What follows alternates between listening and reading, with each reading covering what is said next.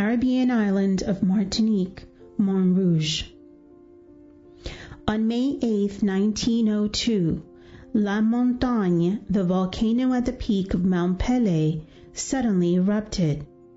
A discharge of lava immediately reached the city of Saint-Pierre de la Martinique and completely destroyed it.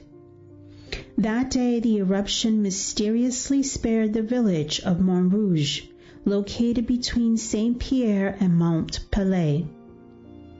The prodigious event was accompanied by an apparition of Jesus and his Sacred Heart in the host exposed for public Eucharistic adoration.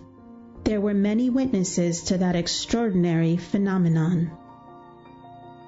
On May 8, 1902, Ascension Day, the Mount Pelée volcano started erupting lava and ashes.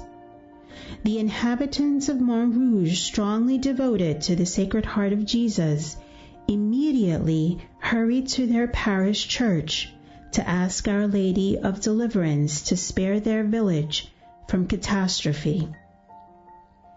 At that moment of sudden danger, people rushed to the confessionals. The parish priest, Father Mary, gave a general absolution to all the faithful, distributed Holy Communion, and then exposed the Blessed Sacrament for public adoration. At a certain point, a woman cried out, "The Sacred Heart of Jesus is in the host." A large number of people witnessed the apparition of Jesus in the host, showing his Sacred Heart crowned with thorns. Some declared they also saw the precious blood of Jesus dripping from his Sacred Heart.